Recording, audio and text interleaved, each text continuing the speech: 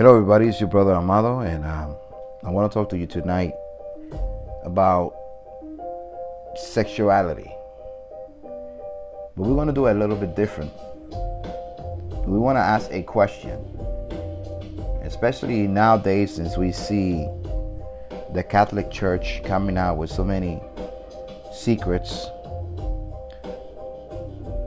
and we see how society as a whole fights for sexual liberty and sexual expression, and how sex has become cheaper. So we want to speak about, we want to ask ourselves a question, and I want you to, ask yourself the question to us. I'm going to ask myself, and the question is this: why does God take my sexuality so seriously? After all, it's mine, but He gave it to us. So, there's certain sexual actions, activities that we can take that after performing them, we feel guilty and we feel like, man, what have I done? And deep down that it was wrong. So that's the question tonight. That's the question at this hour. Why does God take our sexuality so seriously? We want to touch 3 points. And here are my 3 points, or 3 biblical reasons why. Number 1, He built it from the ground up. He's the builder, He's the constructor, He's the designer. Number 2, immoral sex offends and destroys. And 3rd, my sexuality is sacred to God. So if you want to hear more, stay in touch and get ready for a moment of impact with your brother Amaro. Here we go.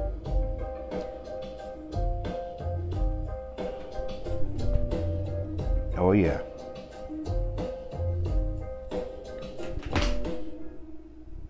So, what is sexuality? Sexuality is defined as the capacity for sexual feelings. Everyone has been given a capacity for sexual feelings or sexual desires. Hollywood companies, they realize that attractive people attract other people. That's why they spend a lot of money searching for beautiful people to display them next to their products, so that sexual capacity that we all have, the sexual feeling that we'll have, may be connected to the product that they are trying to sell us. So sexuality is a power, it is a feeling, it is a desire. And a lot of women who may suffer from low self-esteem may dress in a way that is provocative because they want to provoke attention, they want to grab attention, because that's what they have been taught by the society that we live in.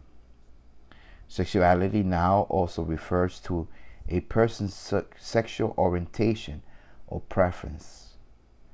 There's healthy desires and unhealthy desires, healthy preferences and unhealthy preferences. And we're going to speak about that. So let us go to an encounter that Jesus had with a Samaritan woman in John chapter 4. In this chapter, Jesus is going to meet a woman who has been living a life of sexual immorality because of her needs. She's been using the power of her sexuality to sustain herself. So here we have the Lord Jesus connected, engaged in a conversation with this woman. And we find her in John chapter 4 by a well called Jacob's Well. And there Jesus Christ sat because he was tired from the journey. And he sat there and he saw the woman come by the well. And he said to her, "Woman, give me to drink." And the woman looked at him, amazed that a Jew would speak to her, being that she was a Samaritan woman. They didn't have any connection. And he said, "You have nothing to draw with." In other words, I don't want to share my container with you. And you know that we don't deal. We don't treat. Jesus answered her and said, "Whoever drinks of this water will thirst again. But whoever drinks of the water that I should give him will never thirst." That's verse 13 and 14 from John chapter 4. Jesus Christ tells the woman, "Whoever drinks of the water that I will give him will never thirst. But whoever drinks of the water from this well will thirst again." But he says, "But the water that I should give him will become in him a fountain of water springing up into everlasting life." So here we have Jesus telling this woman that there is a spring of water that will never allow her to be thirsty again. Now, the woman was coming out to find water because she had a need. She had a need, she had thirst, and she needed to satisfy her thirst. But it's a different kind of thirst. She had a thirst for relationship. She had a thirst for meaning. And Jesus Christ tells her plainly, if you keep drinking this natural water, you're going to come back here and looking for water again because you will be thirsty. But there's a water that I should give you, that it could become in you a fountain of water springing into everlasting life. Notice this water doesn't only satisfy the thirst now, but it satisfies an everlasting thirst by providing everlasting life. She was not living a satisfied life. She was not enjoying a life of satisfaction. The woman, of course, said to him, "Sir, give me this water that I may not thirst, nor come here to draw." In other words, the woman says, "Yeah, I want this. Give it to me. I want to come. I want to find this living water. I want to be able to, enjoy a life without thirst. That I don't have to come back to this place and put my bucket in, pull the rope, and take it out and drink it, and then fall back in the same thing, back and forth, the same cycle." There's people who keep repeating the same cycle over and over again, and they are living lives of dissatisfaction, life of emptiness, a life void of true happiness. Jesus said to her, listen to what Jesus says to her, verse 16. Jesus says to her, "Go and call your husband and come here." In other words, I have all these things to give you, but they are conditional. I want to give it to you and to the one that you are united with. So go, call your husband and come here. I want you to come here with your husband. The woman answered and said, "I have no husband." Jesus said to her. The woman answered and said, "I have no husband." In quotation marks. I have no husband. So Jesus says to her, "You have said well, I have no husband." In other words, you have said the truth. You're not legally bonded, attached, or you're not in a legal relationship with anyone. Verse 18, "For you have had 5 husbands, and the one whom you now have is not your husband. In that you spoke truly. You're right. You have been sleeping around, and you have been joined with people who have no legitimate claims to you. You are living an illegitimate life. So before I can bless you, we need to fix this illegitimate action that you're doing with your body. Your body is important. Your body is important to Christ because it is the temple of the Holy Spirit. Now, so he tells the woman basically, tell me who you're sleeping with. And the woman confesses and says, I have no husband. I am not in a legitimate relationship with anyone. So what gave Jesus the right to answer this? In Genesis 2:7, we find Jesus, the Lord Almighty, creating man. And the Bible says in Genesis 2:7, and the Lord God formed man of the dust of the ground, and breathed into his nostrils the breath of life, and man became a living being. Notice, God formed man of the dust. Man was nothing. Man was just dust on the ground. And God formed us out of that dust, and then he breathed his spirit into our nostrils. He breathed life into our lungs. He breathed life into our vessels. And man became a living being. There's no life without the Spirit of God. There's no consciousness without the Spirit of God. Every woman and man that are walking in this world are walking because there is a God. Genesis 1:28, he says, be fruitful, multiply. So enjoy yourself, and sex will bless you and it will multiply you. The Bible says in Genesis 1:31 that God looked at all that he has made, and behold, it was very good.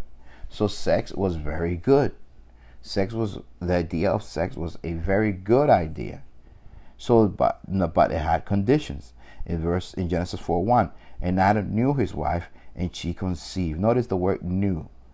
He had a relationship with her. He built trust with her.